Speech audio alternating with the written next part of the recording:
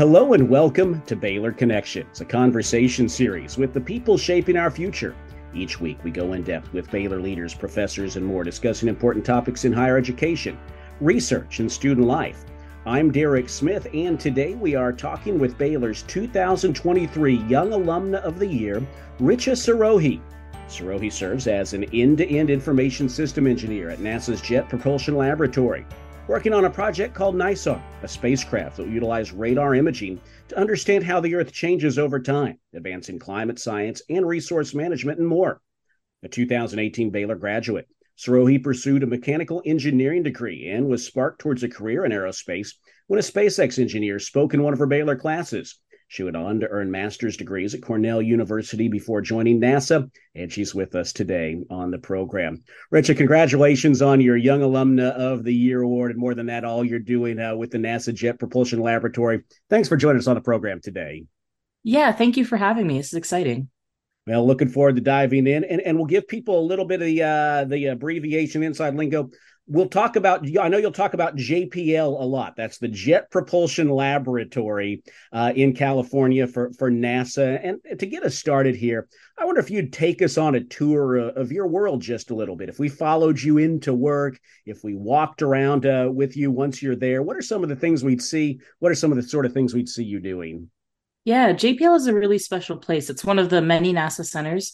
And as you drive up to the lab, we call it the lab, you'll see just a cascade of mountains behind it. It's nestled right up against the San Gabriel Mountains on the north side of Los Angeles. And when you drive up, I always see this sign. It says, "Welcome to our universe." And it really is kind of a special place where we're all committed to these scientific endeavors. There's all these unique minds, technologies you've never even thought of. And it's just an exciting way to start my day. It's very much like a college campus. Imagine, it's the size of Disneyland. And so I park my car and I get to walk in and enjoy a little bit of nature. Sometimes I see deer frolicking all around. It's like very picturesque. Just a very cool place and very much a community.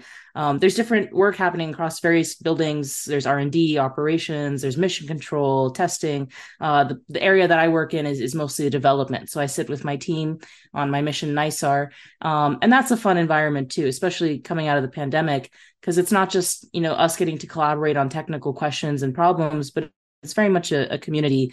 We do social events, we support each other. It's been a really cool experience.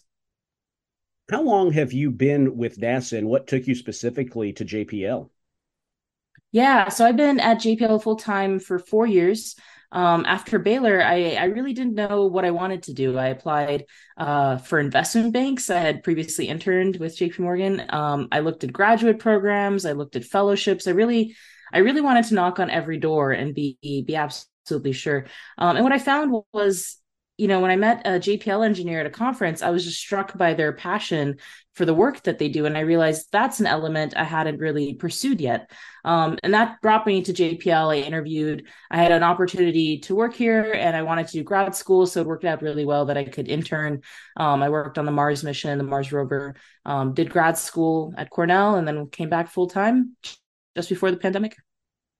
So it sounds like there's a degree of versatility to your approach in the sense you are a mechanical engineering major. You even looked Mhm. at finance after attending Baylor, and you're an engineer, but it's not specifically mechanical, is it? It seems like you're not afraid to tackle different kinds of problems. Yeah, that's a good way to put it. I'm what they call a systems engineer. So in many ways, a jack of all trades, but systems engineers always have like a deeper technical vein. My background is mechanical and material science. I did my master's in soft robotics. But all of that just means that I can approach problems from different perspectives. Doing different things, working in different areas has given me a breadth of knowledge, which gives me the ability to work across different types of systems, right? So we call it systems engineering. What I do is the end-to-end information system. So it's a really bird's eye view of how data flows through our spacecraft and our mission. And that's why those skill sets apply really well, even though what I do now isn't mechanical engineering. Now, as a child, were there any signs in your work or in your schoolwork or in your own time that maybe pointed towards aerospace and NASA? Yeah, I didn't ever have like an aha moment where I said, "Oh, I want to work for NASA or I want to be an astronaut," like a lot of people do.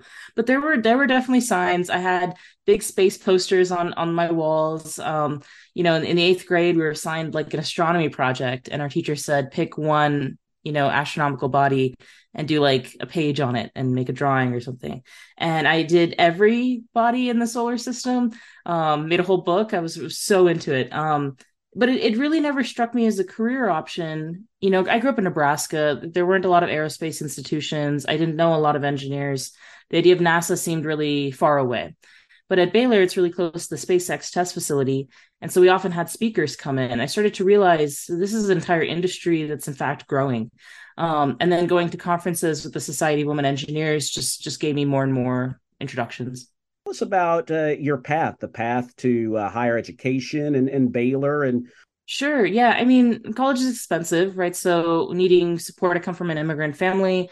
You know, Nebraska has a great engineering school, there's a state school, but I really wanted to sort of experience new things, see if I could go elsewhere. My parents went halfway around the world for opportunities. I felt like I could jump a few states. And so I started looking around. I applied a lot of places, and Baylor has great scholarship programs. And I remember there was this invitation to excellence, and um, my dad was supposed to go with me, both my parents, but he got stuck with work on the East Coast in some snowstorm.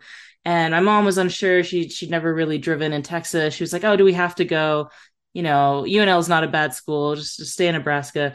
And I kind of we had a little come to Jesus, and I was like, if I don't do this, and one day I look back at like a missed opportunity, I'll always regret it. But if we go and we don't like it like that, then at least we'll know. And so I think if she hadn't driven me that day, I would have never known. I would have never liked Baylor, right? Yeah. well, obviously, we're glad that you came here and you chose Baylor. What was your life like at Baylor? What were some of the organizations you were involved in, or were there people or organizations who were particularly influential for you? Yeah. So I mentioned SWE. I was really involved in that in the engineering school. It's a group for women in engineering. I stay involved to this day, just supporting other interns that come into JPL, supporting the conferences. It's a great community. I also was really involved in some of the diversity work that happened. And that has also stayed with me. I care deeply about creating a culture of inclusion on my teams and influencing that in any way I can.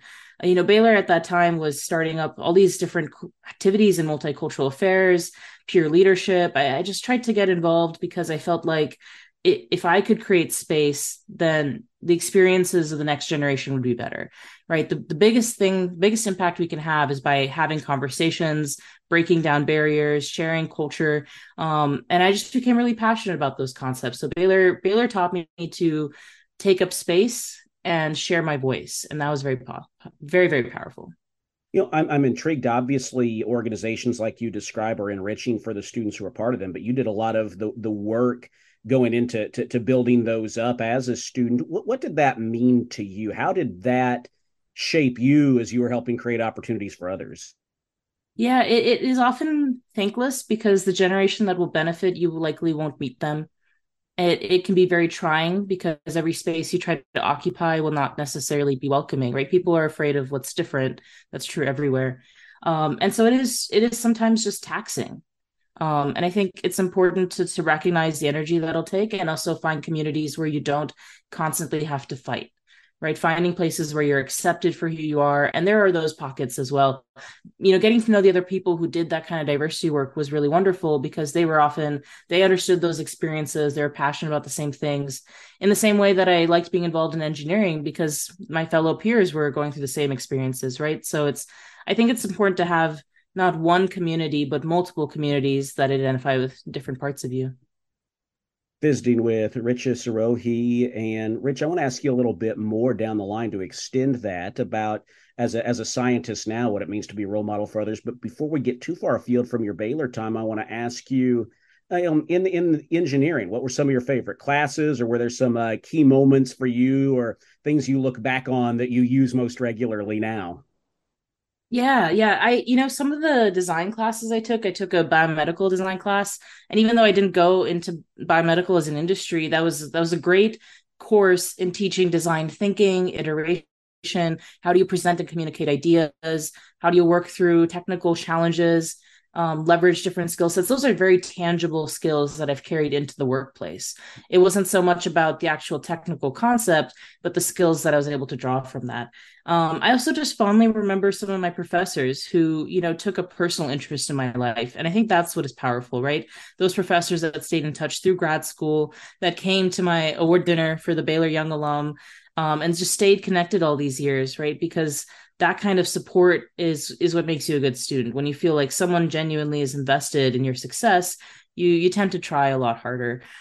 I also took courses in leadership. I took an orchestra class. It was a fulfilling experience because it wasn't just academic, right? Being able to go play an instrument for a few hours as part of a group made me a better engineer because I was practicing being a part of something bigger than myself. Well, you challenged yourself, whether it was playing an instrument. You mentioned seeking out some classes that would challenge you. The challenge of finding a space at Baylor for you, and really letting others hear your voice.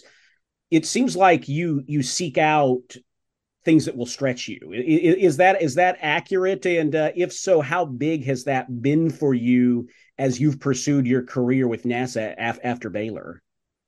Yeah, that's a good you're perceptive. I tend to find things, roles, tasks that will be challenging. I don't like to do something that I'm already qualified to do because I just feel like I'm not going to learn enough. It's maybe not the best use of my time. I want to make the biggest impact I can with the knowledge I have, of course, but I always want to be learning. I think that's the key driver behind everything. I have a hard time just taking it easy. So yeah, that's a that's perceptive. Well, so I saw in the article, the Baylor Magazine article on you, you talked about the fact that at JPL they talk about daring mighty things. That's Mhm. sort of a mantra there. Did that resonate with you immediately when you heard that? Yeah, I liked the ethos of it, right? The idea that there was space to make mistakes. The idea of daring mighty things is that sometimes you'll fail, and that's okay because at least you tried, and there's something to be gained from that process. And I think it's not just about taking a leap. For me, I'm not maybe always the most courageous at first glance, right? I don't like risk as much, but this idea that risk can be something that should be accepted and cherished even was really exciting. This is Baylor Connections. We are visiting with Richa Sirohi, Baylor's 2023 Young Alumna of the Year. She serves as an end-to-end information system engineer at NASA's Jet Propulsion Laboratory. You talked about the fact that a lot of the work you did here at Baylor would benefit future generations after you left, but it seems like you're still being intentional about sewing into those generations behind you as you talk to school groups, and it seems like a number of levels. What does the idea of being a role model mean to you, and what are some of the ways you sort of intentionally try to cultivate some of those relationships? Yeah, I love this question. I'm really passionate about doing outreach. I've spoken at a number of schools that mostly started in the pandemic, and I found that it was so rewarding because, growing up in Nebraska, I mentioned I didn't have those kinds of role models. I didn't know women in STEM. I didn't have anyone kind of turn around and say, "Hey, you could do this as a potential option." And I realized that the power in that, and going back to these schools, is I can kind of redefine the image of what a scientist is, of what someone could look like if they're successful or they apply themselves. We often see people who are really successful, but they're at the end of their career. What does it look like to be somewhere earlier on, to be, hitting challenges? And that's kind of why being a young alum of the year is so valuable to me too, being that role model, because it's an accessible step they can take. And I feel like I can go back and open their minds to new possibilities. I don't go and expect everybody to go become an NASA engineer. That's not the purpose and that's not the goal. The idea is to go and say, hey, you're capable, we believe in you, right? To sort of broaden their perspective and hopefully encourage young people to consider new opportunities, to challenge themselves and really apply themselves to their academics. Visiting with Richa Sirohi here on Baylor Connections. And Rich, I want to shift gears a little bit and ask you about the work that you're doing. You gave us a great description of the things we would see if we follow you into work at the top of the show. So if you were in line talking to someone at the DMV from another industry, and they said, "What do you do?" and you wanted to tell it in a way they could understand, how would you describe that? Yeah, the title is long, end-to-end information systems engineering. But all that really means is everything from when a scientist says, this is the data I want to be able to write my papers, do my analysis. This is the data I want NASA, all the way through when they actually get the data back is technically in my purview. I don't own any of the subsystems or I'm not writing any of the software. There's other teams who do that. But everything from how we command a spacecraft, how we send that data up to the spacecraft using our telecom systems, those big antennas on the ground, how those commands get executed, how our instruments on the spacecraft collect data, regardless of what they're studying, right? It could be looking at another planet, maybe a satellite around Earth looking at Earth, all of that data, how it gets stored, processed, how it gets encapsulated. Maybe there's encoding put on it. There's all these protocols that we have in the international space community.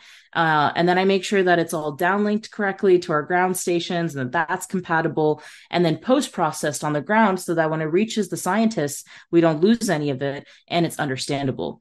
Right. So what I'm looking for is really have we gotten all our data? Does the entire flow work? Are all the interfaces tested before we launch the system? Does it meet our scientists' needs? Do we get the data fast enough that we can respond to it? These are the kind of big picture questions I get to ask, especially sort of later in a mission's development where a lot of this testing happens. So right now I work on a mission called NISAR. It's a joint NASA ISRO synthetic aperture radar. And all that means is the United States and India are collaborating on this big Earth science satellite, I think the biggest one yet, that will study Earth for about 3.5 years once it launches next year. It's going to be super high impact climate change science. Very excited. It's going to study land masses, how land changes, coastal erosion, ice shelf melts and movements, volcanic activity. Biomass changes, impacts from the Amazon, just unimaginable amount of data. And it's more data than we've ever brought back on an Earth science mission, which makes my job pretty tough, but also very exciting. What does it mean to you to be a part of a project that is so? I mean, those are very big things, but they're also very practical in some ways. I think most people Mhm. could wrap their arms around the need for them. What does it mean to you to be involved in a project that's going to help provide answers or at least information to some of these big problems we face? Yeah, as an engineer, sometimes we can be removed from the purpose of the work or the impact it'll make. But in the case of, this project and the work NASA does, I get to be so close to the science, right? I get to enable the diagnosis. We can't really respond to a problem if we don't understand it. And so being able to enable this portion of the mission, getting our data back, really enables scientists to make accurate conclusions about what is the highest priority for us to respond to. For example, if there's coastal erosion, cities can respond to better fortify cities or better plan for urban development, change agricultural practices, right? It's a big reason India is really interested in this mission and collaborating with us. In many ways, it's also, diplomatic. It's an international effort. It really furthers our global space community. So being part of it in all of those different ways is extremely rewarding, right? We talk about climate change as a major risk to future generations. And, all NASA can do is sort of provide the diagnosis. It's really on the public and our policymakers to respond to that information. But it's very rewarding to be a part of something that can have major impacts if we choose to act on it. You're looking addressing major challenges and problems globally, but when you're working on the project, I'm sure there are regular problems to be solved, questions to be answered, and what are some of your favorite types of those? What are some of the problems that you particularly enjoy kind of digging your hands into and looking for answers? Yeah, I love when there's like a mystery to be solved and I get to come in and sort of be the investigator or detective, right? I own that whole end-to-end flow. So if something's going wrong with our data, sometimes we don't know where that's happening. I sometimes describe myself as like the data plumber because if there's a leak and we don't know where the leak is, you would call me. And so this happens sometimes on missions, right? There's like a clog, we're not getting all our data fast enough. Maybe there's a leak, we're losing data. Maybe the data's getting corrupted, right? We're getting gray water. Like, I'm basically a data plumber, and that keeps it exciting. Great description. Well, Rich, as we head in the final couple of minutes of the program, I want to ask you, as Baylor's Young Alumna of the Year, when did you discover and what did it mean to you? How did you react when you found out that you'd earned this honor? Yeah, it was very, very exciting. I started just telling my coworkers who are around me, and they were sort of confused at first, but it was kind of a big celebration. Yeah, it was a little bit unexpected. I haven't been back to Baylor since I had graduated. Mostly there was the pandemic in between, and so I think also it was very full circle for me to be able to come back and do outreach at the Baylor's campus, reconnect with the students. Because when I was a student, right, I was so influenced by these guest speakers who came from the aerospace industry. So to now be that person who comes back to that university and maybe have an influence on a student in that room, that was probably the most powerful part and the most exciting part of everything.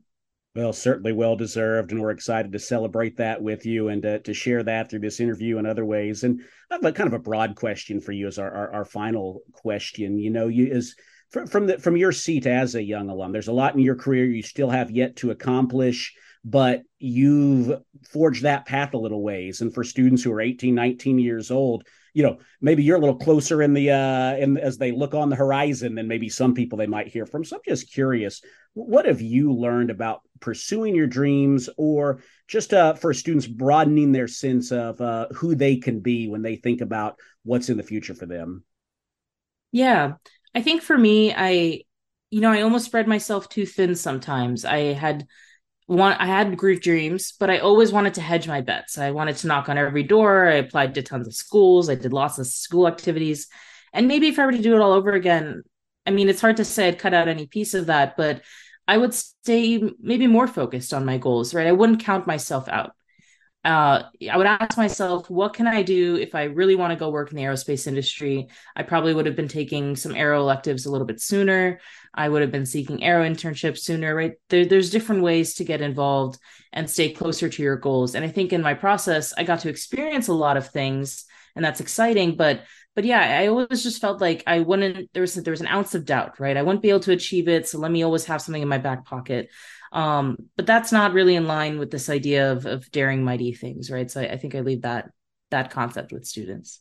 Well said. I hope we could bring you back here to Baylor one of these days, have you talk to students, and I know those that you visit with benefit from it, wherever that may be. Well, Richa, I really appreciate you taking the time today to share. Congratulations on the award, and thanks for letting us get to know you a little bit better.